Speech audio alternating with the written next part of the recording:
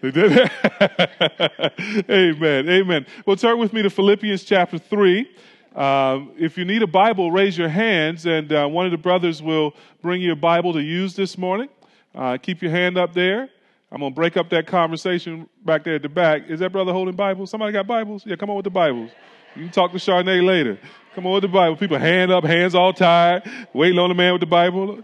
All right, so keep them up. And if you need a Bible, you don't own a Bible, let that be our gift to you. Brandon, right here. Let that be our gift to you. Go ahead, write your name in it, take it home. Read it at night, read it in the morning, pray through what you read, come to church with questions. We would love for you to be mastered by the Bible, just as we want to be mastered by the Bible as well. So everybody have a Bible that wished one? All right, well, let me offer a word of prayer, and we'll get into God's word this morning.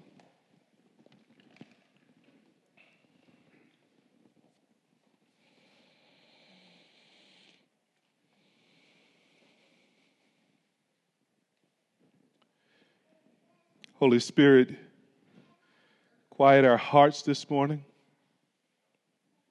Clear our minds. Focus us on the truth.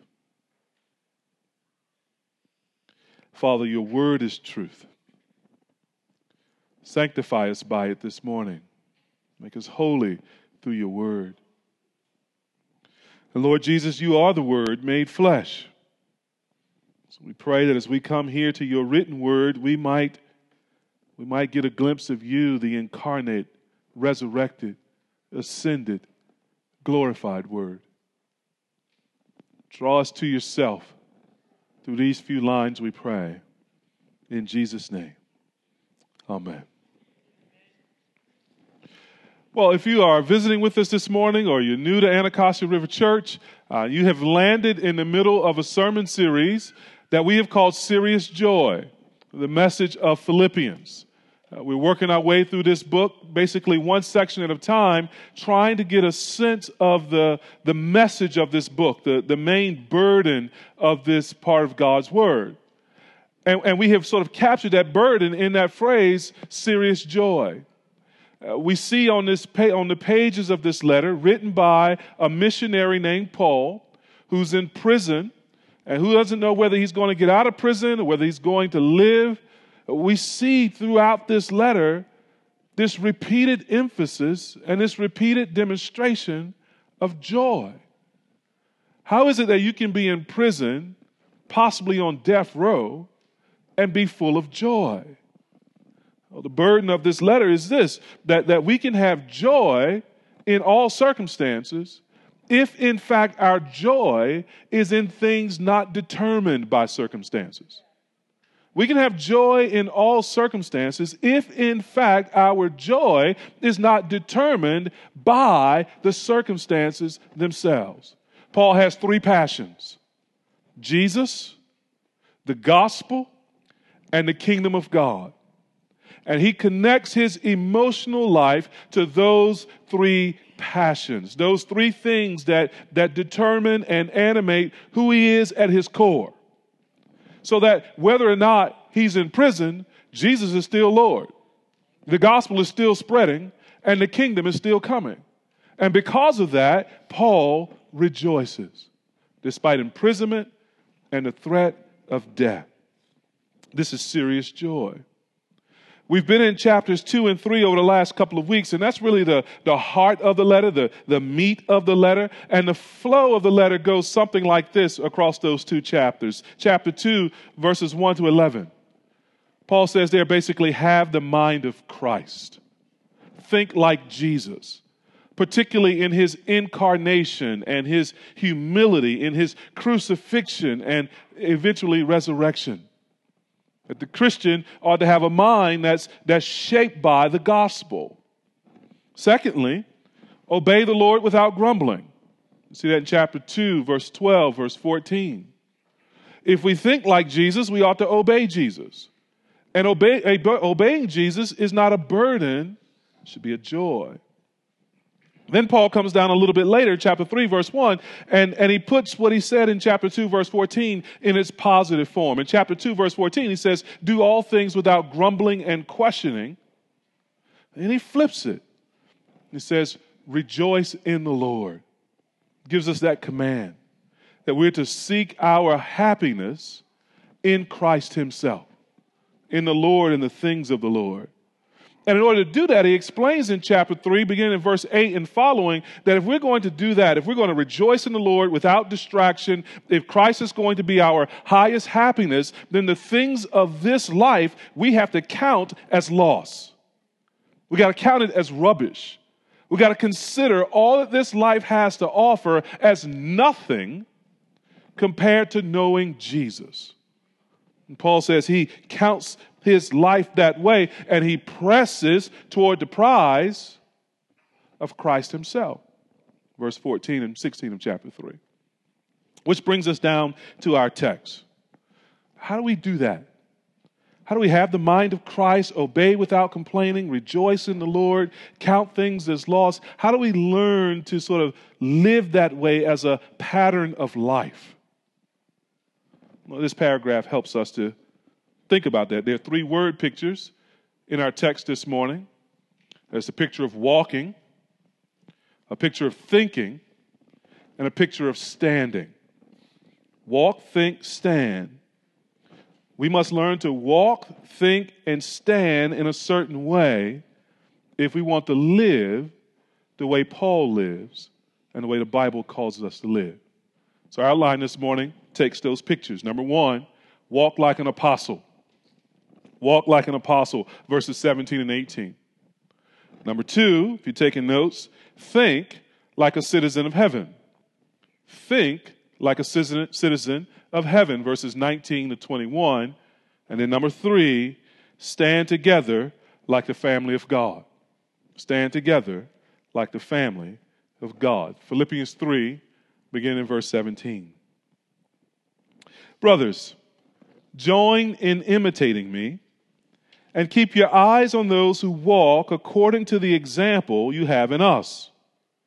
For many of whom I have often told you, and now tell you even with tears, walk as enemies of the cross of Christ. Their end is destruction. Their God is their belly, and they glory in their shame with minds set on earthly things. But our citizenship is in heaven, and from it we await a Savior, the Lord Jesus Christ, who will transform our lowly body to be like his glorious body by the power that enables him even to subject all things to himself.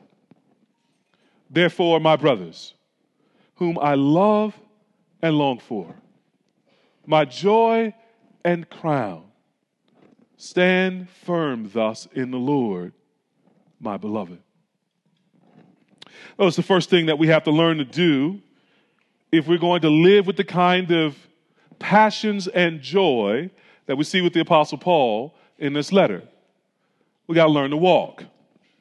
And specifically, we have to learn to walk like an apostle. You see that there in verse 17. Brothers, join in imitating me and keep your eyes on those who walk according to the example you have in Christ. You see there that word, imitate me, copy me, be like me. We hear the cliche sometimes that imitation is the highest form of flattery. Or maybe you're from that early hip-hop generation that used to talk about biting stuff. Don't be biting my style. Don't be biting my lyrics. Don't be copying me, right? To walk like an apostle, we need to imitate the apostles. We need to bite. We need to copy, not as a flattery to the apostles. Paul ain't here to get your flattery, but as if it is necessary to the Christian life. And we need to do this in a conspiracy. Notice how he says there, join in imitating me. This is something the whole church is doing together. They're in a pact. They're in a conspiracy together to live and to walk like the Apostle Paul. They are to create a partnership where there is help and encouragement in order to live this way. But as I said, this is not about flattery to Paul. It's about living like a Christian. For us to live like Christians, we need examples. And that's a major part of Paul's ministry and Paul's ministry strategy. He doesn't merely teach with words, he teaches with his life also. So let your eyes go down to Philippians chapter 4, verse 9. Notice what Paul says there. What you have learned and received and heard and seen in me, practice these things, and the God of peace will be with you. Or think of that text, many of you will know, 1 Corinthians chapter 11, verse 1, where Paul says there, be imitators of me as I am of Christ. Or he tells a young pastor, Timothy, when Timothy was in Ephesus and he had an older, richer congregation that was sometimes opposed to his leadership, Paul tells him how to counter all of that in 1 Timothy 4, verse 12. He says, let no one despise you because of your youth, but set the believers an example in speech, in conduct, in love, in faith, and in purity. Pastoral ministry involves not just words, but walk.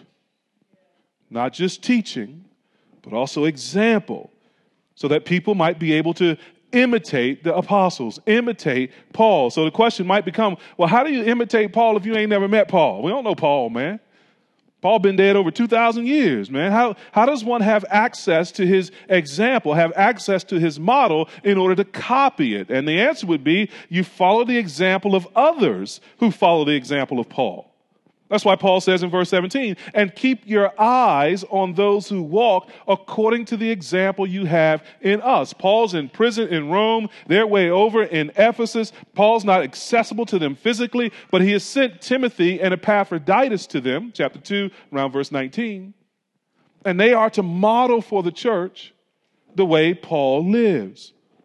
And for us today, following Paul or following the apostles would mean following the Bible, where we have Paul's life and thoughts and examples written down for us. And it would mean today following faithful pastors who follow the Bible. So Paul says in 2 Timothy chapter 2, verse 2, what you have heard from me in the presence of many witnesses, entrust to faithful men who will be able to teach others also. The Christian life is a relay race. One sort of teaching and life pass from beginning to the next runner, to the next runner, until the end. It's passed from Jesus to the apostles, from the apostles to the Bible, from the Bible to pastors, and from pastors to people. That's why it's not a game of telephone. You guys know that game? You whisper some message in somebody's ear and they're supposed to repeat the message, along this sort of chain of people. And by the time you get to the other end of the sort of chain, it's a whole completely different message. That is not Christianity. And it's not Christianity because we are not following the word of men, but the word of God written for us. So if there's ever a break in the link of the chain, all you need to do is come back to the book. Come back to the Bible. And we find ourselves following the apostles, copying their manner of life. And this takes practice. It's interesting that we have to learn how to walk, don't we? Human beings are not like most mammals. Most mammals, when they're born, walk within hours or a day. You think of a baby horse, what's that, a foal or a colt or whatever? It's born, and almost immediately they stand up and begin to walk. It's an amazing thing to see. Even a baby elephant walks within about 24 hours. But the human being, well, that's going to be months later, isn't it? Around month 9, around month 10. And even then, it's going to be with a lot of coaching, isn't it? A lot of hand-holding and guiding and toddling along with them, and a lot of encouragement. Do it again, do it again. We need models for walking. Even runway models need models for walking. It's funny what kind of stuff you start reading when you're working on a sermon. I'm Googling walking, and next thing I know, I'm reading all these sites about how to walk like a model, right? And it's interesting. They go over all kinds of things like posture and facial expressions and the counsel for learning how to walk like a model. They give you some ideas, but all the sites came back to one thing. They said, if you really want to learn how to walk like a model, watch the professional models and how they walk. We need examples. And that's true of the Christian life too. I know y'all are waiting for me to walk like a model. Maybe later in the sermon. We need models to learn how to walk as we should. And the other reason this is important is because of what we see in verse 18. There are some folks that we should not follow too. Notice there where Paul says, for many, this is the reason that he gives us verse 17, for, because, since, for many, of whom I have often told you, and now tell you even with tears, walk as enemies of the cross of Christ. Paul doesn't specify who the many are here. Maybe it's the selfish preachers that he mentions in chapter 1, verses 15 and 17. Maybe it includes the opponents that he names in chapter 1, verse 28. But in any case, what we do know is that they walk crooked. They walk as enemies of the cross of Christ. In other words, the pattern of their life is hostile to Jesus' purposes in the cross. The cross is meant to condemn sin and convert sinners. But these folks walk in such a way as to condemn Jesus and to celebrate sin. On the cross, God the Father punishes his Son so that he can be merciful to us. But they reject the mercy of God in order to run after the mess of sin. They walk not just ignorant of the cross, not unaware of the cross. They walk as enemies of the cross.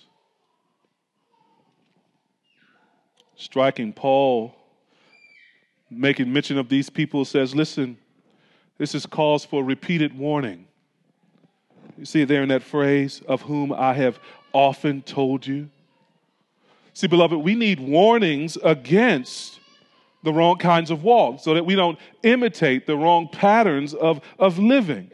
It's these warnings that help us avoid following the wrong example. As Paul says in 1 Corinthians 15, verse 33, do not be deceived. Bad company corrupts good morals. But this walk of the enemies is also cause for tears. You see there, Paul writes, and now tell you even with tears. Our warnings about such people should be mixed with sorrow for such people, not anger. We should weep because of the situation these folks are in. So if we're going to warn other Christians about their walk or someone else's walk, let us never warn without also weeping. Because when we warn without weeping, we will be tempted to self-righteousness and anger. And that's not the apostles' tone here. But listen, let us also not weep without warning. Because if we weep and never give the warning, that's the kind of empathy that ruins people. It will ruin those we're weeping for, and it will ruin the church. We want to warn and weep because of the situation of the loss. But what Paul wants us to see here is there are two ways to walk, and we have a choice to make. We have a choice to make between whether or not we're going to live like the apostles or live like the devil. So which model are you following? Which example are you tracing? Whose footsteps are we walking in? Most people don't think about imitating others as intentionally as Paul encourages in this text. Imitating requires careful observation and study. To mimic something, you must really lock in on it. That's why Paul says in the second half of verse 17, keep your eyes on those who walk according to the example you have in us. Good imitation requires good observation. Sometimes Chrissy will be walking through the airport or something, and Afia and I walk faster than the rest of the family. The rest of the family is slow. You'll never get there waiting on them. But we walk through, and every once in a while, they'll say something like this: Afia, you walk just like your dad. We don't quite know what that means. I mean, I know it means she's cool because I'm cool, right? There's a swagger to it, a little pimp. I put a little dip in there once in a while, And I know they're impressed with it because I walk through the house sometimes and I hear him whispering, there you go again, look at him, look at him.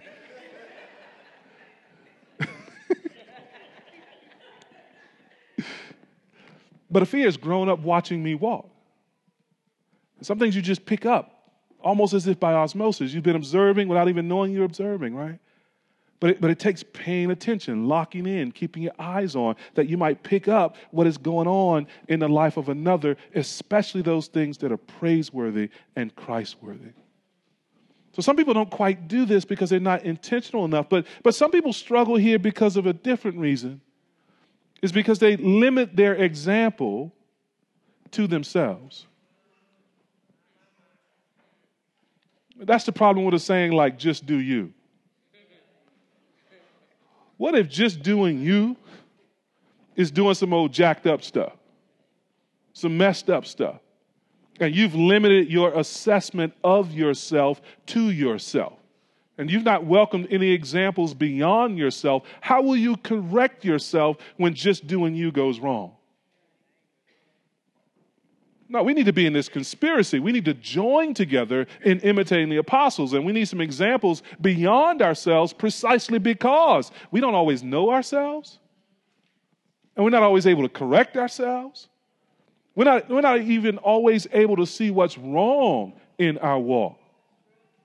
But to walk with others who are walking with Jesus is precisely the kind of help we need from outside ourselves to be our better selves in Christ. So, a couple of questions. When's the last time you asked someone, or I asked someone, to show us how to do something in Christ? We haven't asked that question in a while, or we've never asked that question. Chances are we're not as careful about following examples as the Bible is calling us to be. Or a second question. Is there anyone that you and I are intentionally following, even now, as an example of how to follow Jesus? We're not being intentional about that. If we can't identify someone who's like, yeah, I'm copying their life insofar as they are copying Jesus, then it might be that we're limiting our examples to our own thinking, to our own model. And that's just going to multiply blind spots for us. The main point of these first two verses, the main application from these first two verses, is to find someone following Jesus well and copy them in that area. Imitate them, follow them, learn from them, and to be that for someone else as well. If we want to have the kind of joy that Paul has here, we want to learn to walk like an apostle. But secondly, we want to learn to think like a citizen of heaven. Here's the funny thing about walking. It starts in the brain. What happens in the brain determines when and how we walk. A little research that I read on walking, that was the difference between the horses and the elephants and the babies. That there's a certain level of maturation that has to happen in the brain before we can walk. For elephants and donkeys, that happens pretty right away. That the brain sort of comes with that software already loaded, so to speak. But in the human development, that happens around age 9 months, 10 months, 11 months, or so on, somewhere around a year. So what happens in the brain determines how we walk. Whether or not, in this text, 19 to 21, we are earthly minded or heavenly minded determines whether we walk like an apostle or walk like an enemy of the gospel. Notice what we see in verse 19 with the earthly minded. Paul describes the enemies of the cross this way. Their end is their destruction. Their God is their belly, and they glory in their shame with minds set on earthly things. There are 3 D's in this verse. Notice their destination. It's destruction. Destruction refers to the final judgment of God when the wicked are sentenced to hell for their sin. Destruction is the same thing that Paul said would happen to the opponents mentioned in chapter 1, verse 28. It's the reason Paul has tears as he warns in verse 17. You cannot walk as an enemy of the cross and expect to walk into heaven. Oppose the cross, and judgment is your future. Their destination is destruction, but notice their deity. Their deity, their God. Paul says their God is their belly. The belly represents their appetites and their desires. They worship and serve their desires. They're controlled by the idol of what they want, by sinful pleasure.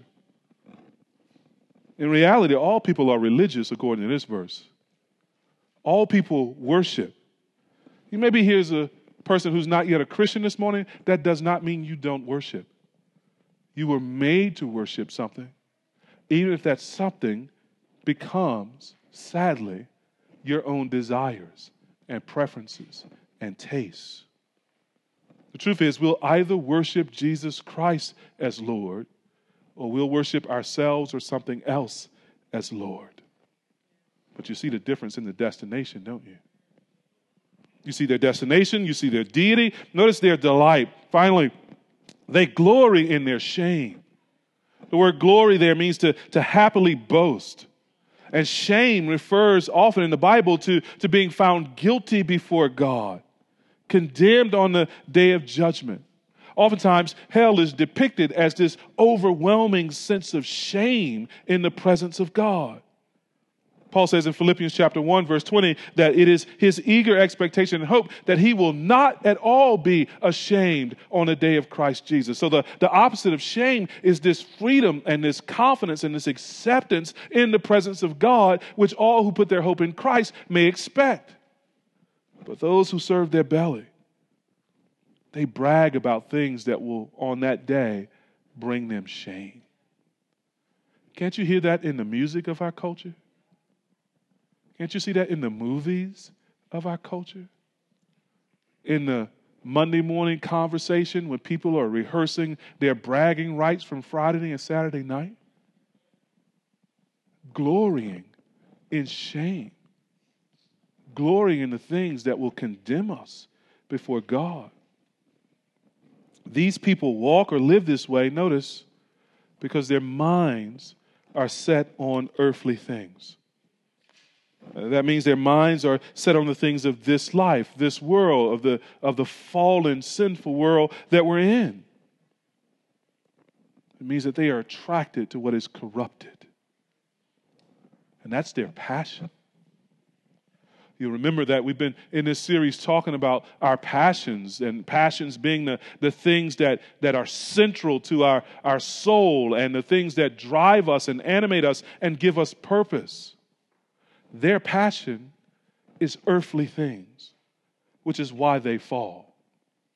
So if you think again about that article on how to walk like a model, one of the tips they give is where to look. And they instruct you not to look down. Because if you look down, you stumble, or you miss the end of the runway, or your walk isn't what it's supposed to be. The instruction is to look up and look out. Right? These folks are not looking up and out toward Christ in glory. They're looking down toward earth, and they stumble and they fall. This idea of being earthly minded is really quite serious in the Bible. Think of Matthew chapter 16. In Matthew 16, Jesus begins to teach his disciples that he's got to go to Jerusalem. And in Jerusalem, he's going to be arrested, beaten, killed, but on the third day, he's going to rise. And you may remember this scene. One of his apostles, Peter, he wasn't there yet. He pulls Jesus aside. I like it. He tried to have a little diplomacy, a little tact. He's going to pull the Lord to the side. And the Bible says he rebuked Jesus for teaching that. And you remember what Jesus said to Peter? Get thee behind me, Satan. He says, you are a hindrance to me. But do you remember the next line in his rebuke of Peter? He says, for you are not setting your mind on the things of God, but on the things of man. See, ultimately, a mind that's set on the things of man, a mind that's set on the things of earth, is a mind that's influenced by Satan. It's influenced by the prince of this world. Jesus says it's satanic in origin, and it has to be so because it's a mind not set on God and the things of God. That's the problem with these enemies of the cross. But notice the contrast, verse 20. Paul keeps going there, and he begins to talk about the Christians there in Philippi. He begins to talk about us. And so in verse 20, he writes this, but, now he's changing directions. There's a contrast. But our citizenship is in heaven, and from it we await a Savior, the Lord Jesus Christ, verse 21, who will transform our lowly bodies. How? To be like his glorious body, by the power that enables him even to subject all things to himself. So just as we saw the destination, the deity, and the delight of the enemies of the cross, we see here the same thing, the destination, the deity, and the delight of God's people. What's our destination? Paul says we are citizens of heaven. That's where our citizenship is.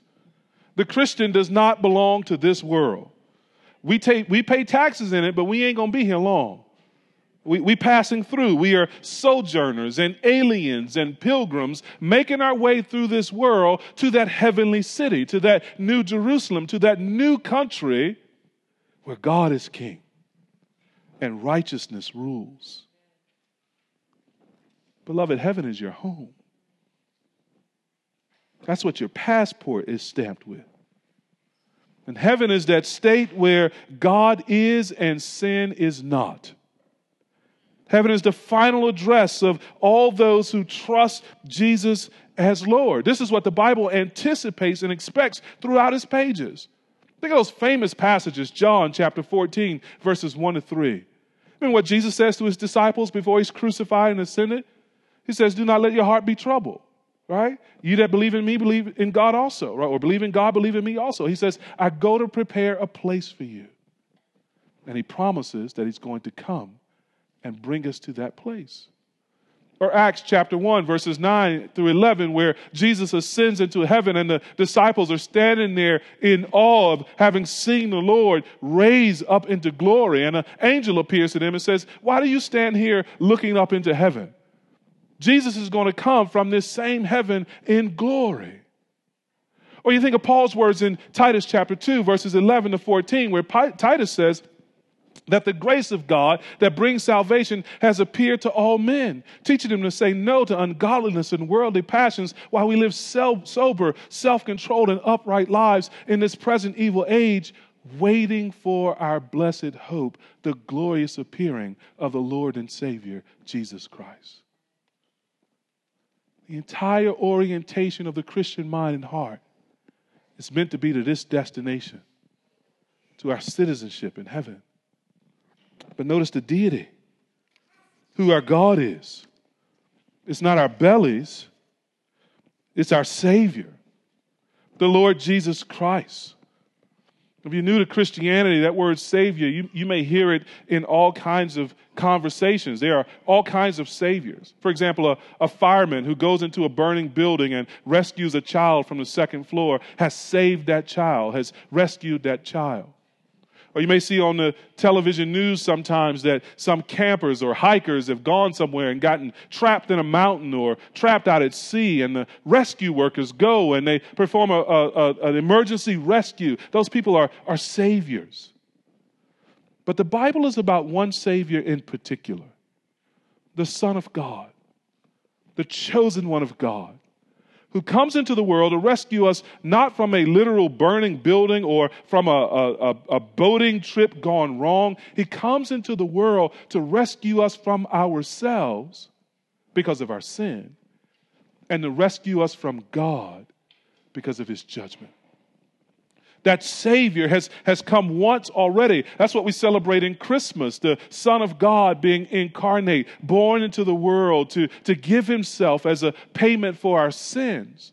But here now, Paul is not thinking about Jesus' first coming. He's looking to his second coming. That Christ is coming again, not to die again for sin, but he's coming again to gather his people into that place he has prepared for us. And we are waiting. And we are singing, O come, Emmanuel.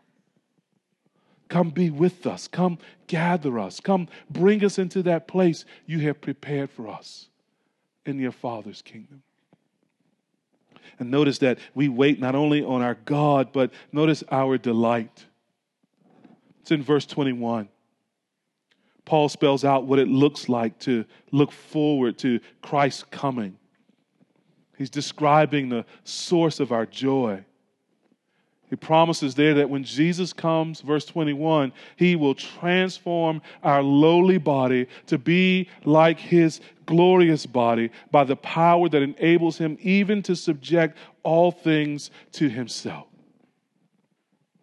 You didn't realize that we were all transformers, did you? Transform means to change the form or the shape of something. And specifically, when Jesus comes again, he will change our lowly, that is our earthly fallen bodies, to take the likeness and the shape and the form and the nature of his glorious or heavenly body. The fancy theological word for that is glorification. Paul is looking forward to the day when we will be glorified together with our Lord Jesus Christ when he comes the second time.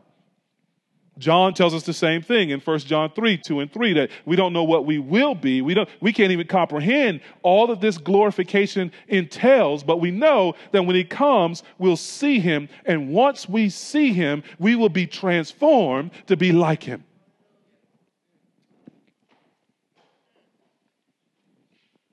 Our bodies will become glorious. Now, don't think about losing weight and gaining muscle, rock hard abs and getting back down to a size 2 or being taller because you wish you were a baller. That ain't what this is about. That is earthly thinking.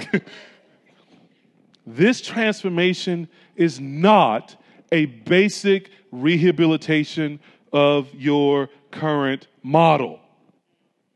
It's not taking your body, your life, and brushing off the defects, little things that make you unhappy with yourself.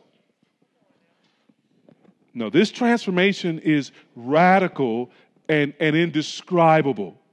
It is qualitative change, not mere quantitative change. And to see that, we want to think about this from 1 Corinthians chapter 15. So you can turn in your Bibles with me there to 1 Corinthians 15, beginning at verse 35.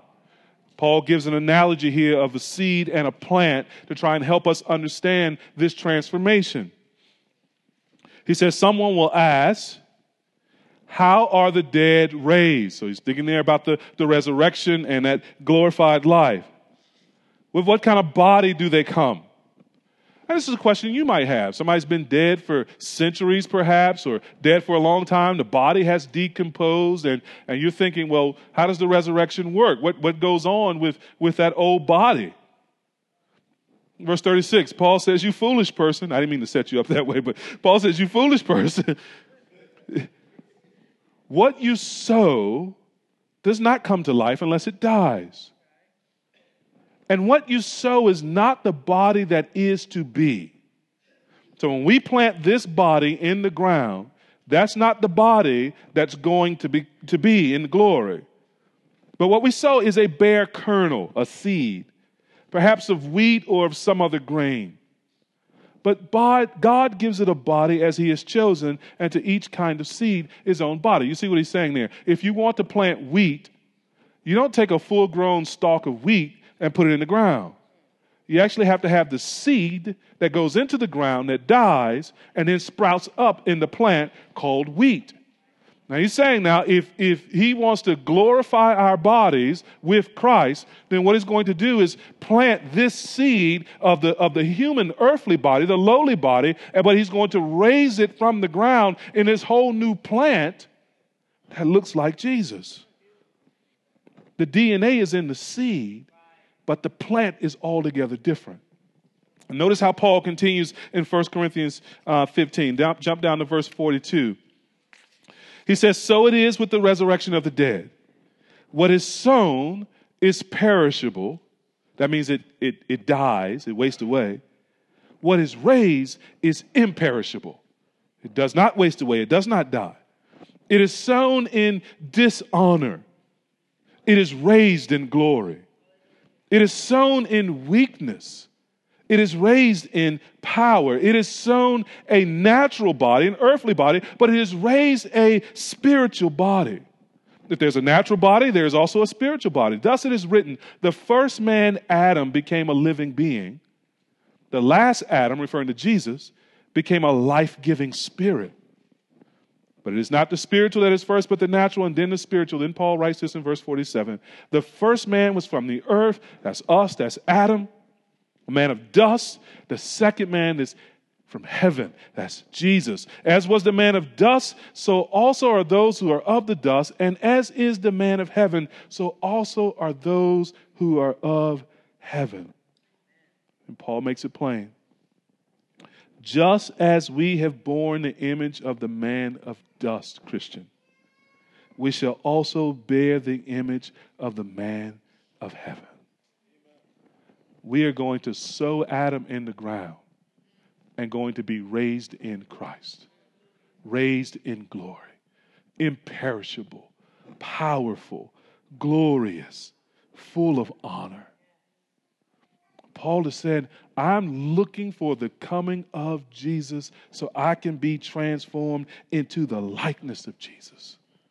The delight of the earthly minded person is the sin that brings him or her shame. But the delight of the heavenly minded person is the transformation that brings him or her glory.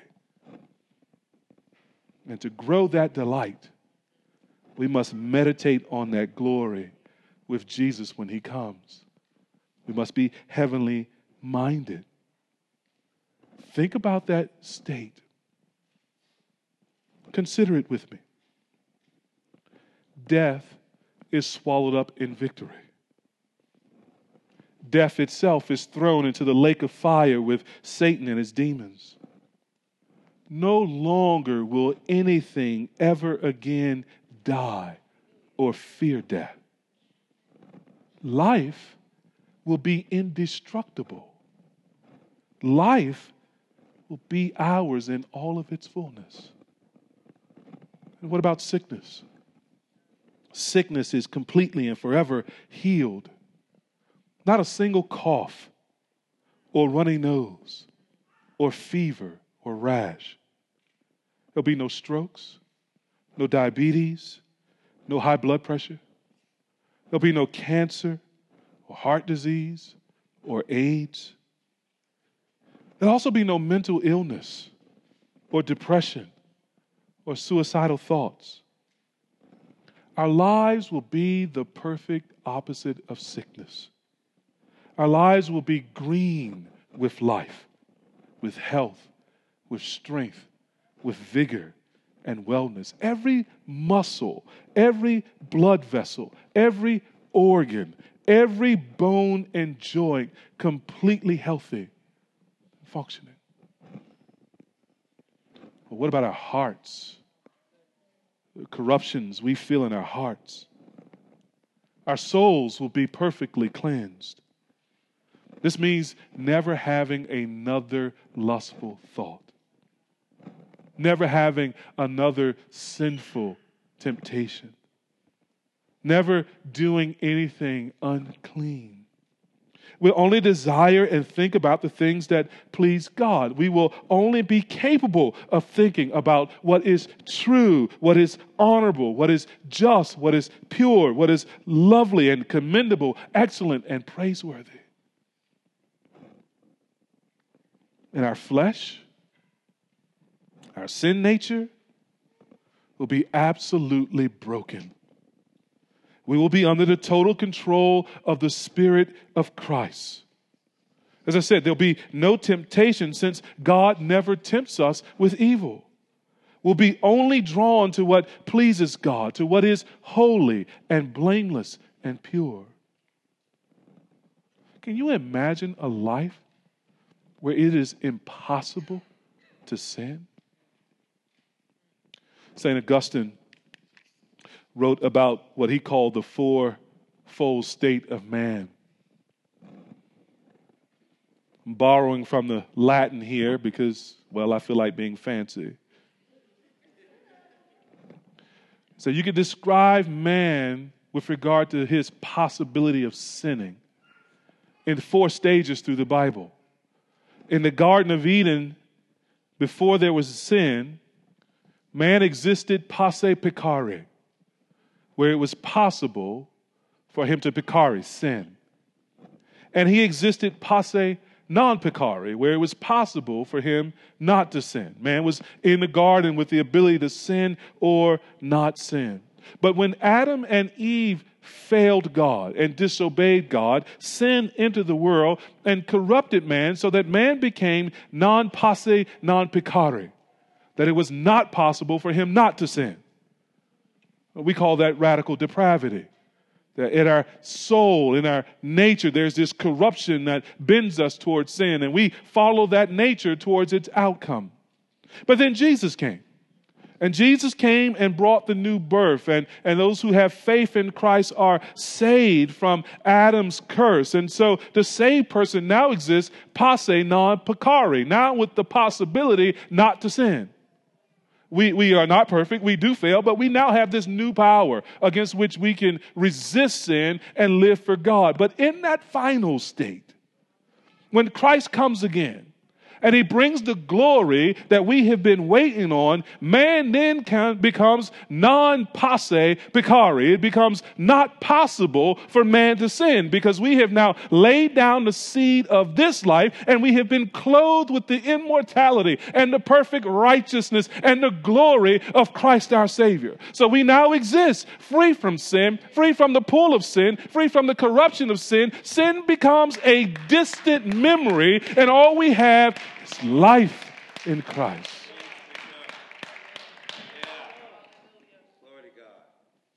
Oh, we need to spend more time trying to imagine the glory of that transformation that awaits the Christian church. We're practicing how to walk now, following the apostolic example, and we are setting our minds on things above that our walk might be straight. But on that day when what we're walking toward comes,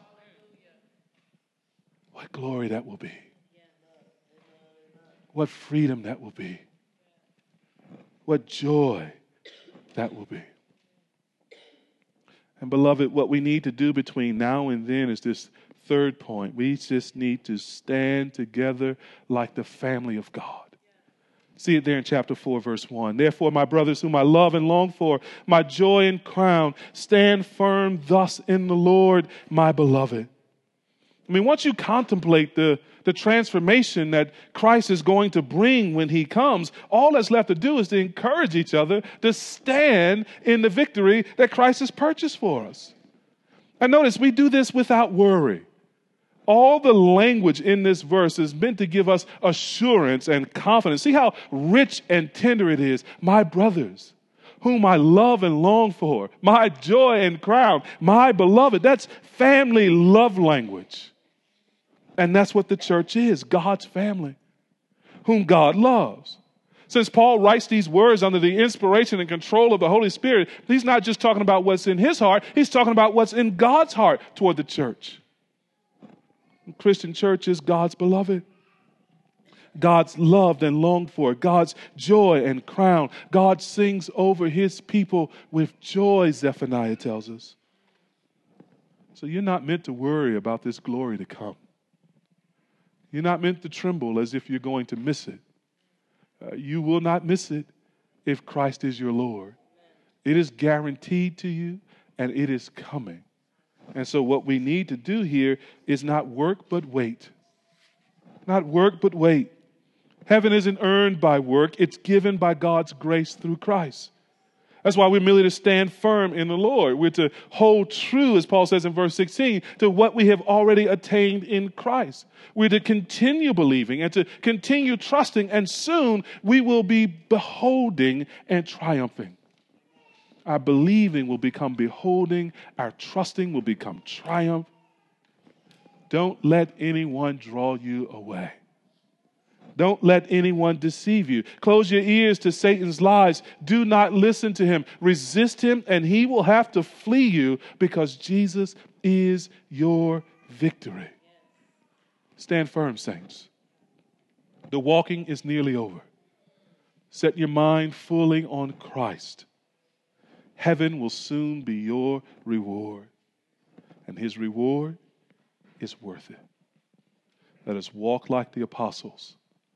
Let us think like citizens of heaven, and let us stand together as God's family while we wait for the glorious appearing of our Lord and Savior, Jesus Christ. Let's pray together.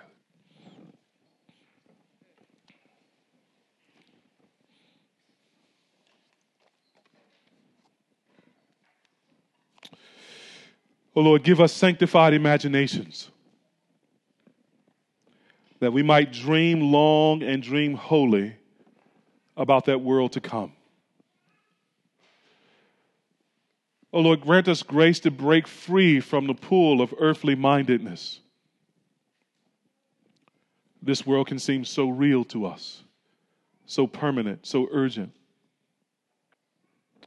But Lord, grant us by your Spirit the ability to not only take care of the things you've given us to take care of in this life, but to do it, Lord, while fixing our hearts and minds on that life to come, on that kingdom to come, where Christ reigns in glory and where the saints, O Lord, are free from sin forever. Oh, we long for the day when our lives are non posse peccare, where that life that really is life is finally and fully ours. We pray that you would give that life to someone this morning who doesn't yet know you. And we pray that you would strengthen that life in the hearts of those who trust in Christ. For your glory and our joy we pray. In Jesus' name, amen.